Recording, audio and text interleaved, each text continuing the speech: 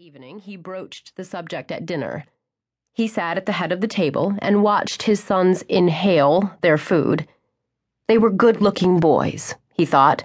Their hair was thick and dark, like his used to be before he had children. It was streaked with gray now. Beck and Tristan were identical twins. The only way Devon had been able to tell them apart when they were babies was by a small birthmark on the side of Beck's neck. They were exactly 11 months younger than Finn, and for a few weeks each year, all three were the same age. Their personalities were different, though. Beck lived to have fun, and had recently become quite the ladies' man. He was just now beginning to show signs of having a little sense. Of the three brothers, he was the sweetest and most compassionate, and he definitely didn't hide what he was thinking. Tristan, on the other hand, was the analytical one. He reasoned through everything, no matter how insignificant, and yet he still let Finn talk him into doing the most outrageous stunts. He was generous by nature, and would always put his brothers first, but he also took things to heart, and Devon worried he would end up with ulcers if he didn't learn to relax. As idiotic as they sometimes acted, Devon loved the fact that all three boys protected one another. Their loyalty was absolute. Finn was pushing away from the table and asking to be excused when his mother nodded to her husband and said, "Didn't you want to speak to the boys about—" "Yes, that's right.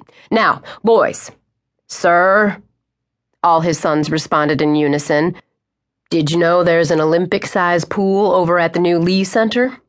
Boys and girls will be training there every day." Before he could continue his explanation, Beck asked, "Girls? How many girls?"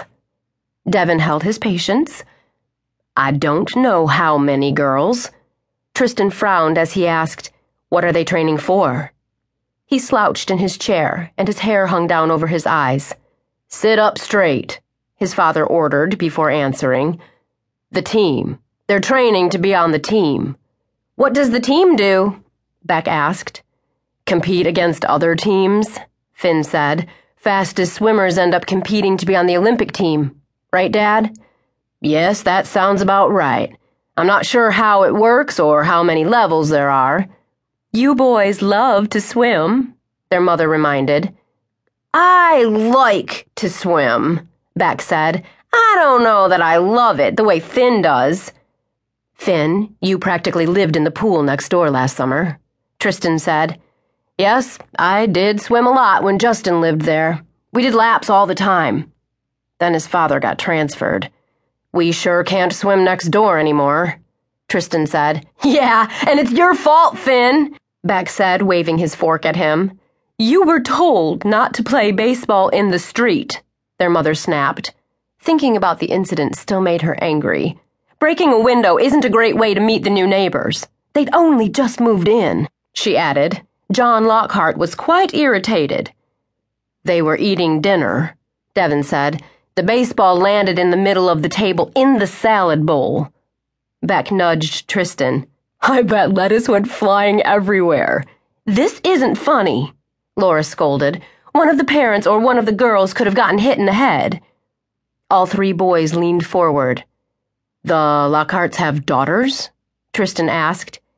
"Did you see the daughters?" Beck wanted to know. "How many are there?" "3," Devon answered. "What do they look like?" "That's a shallow question," his father said.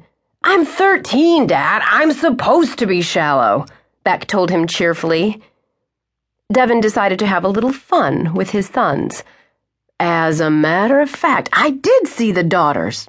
They're beautiful. Aren't they, Laura?" he asked his wife.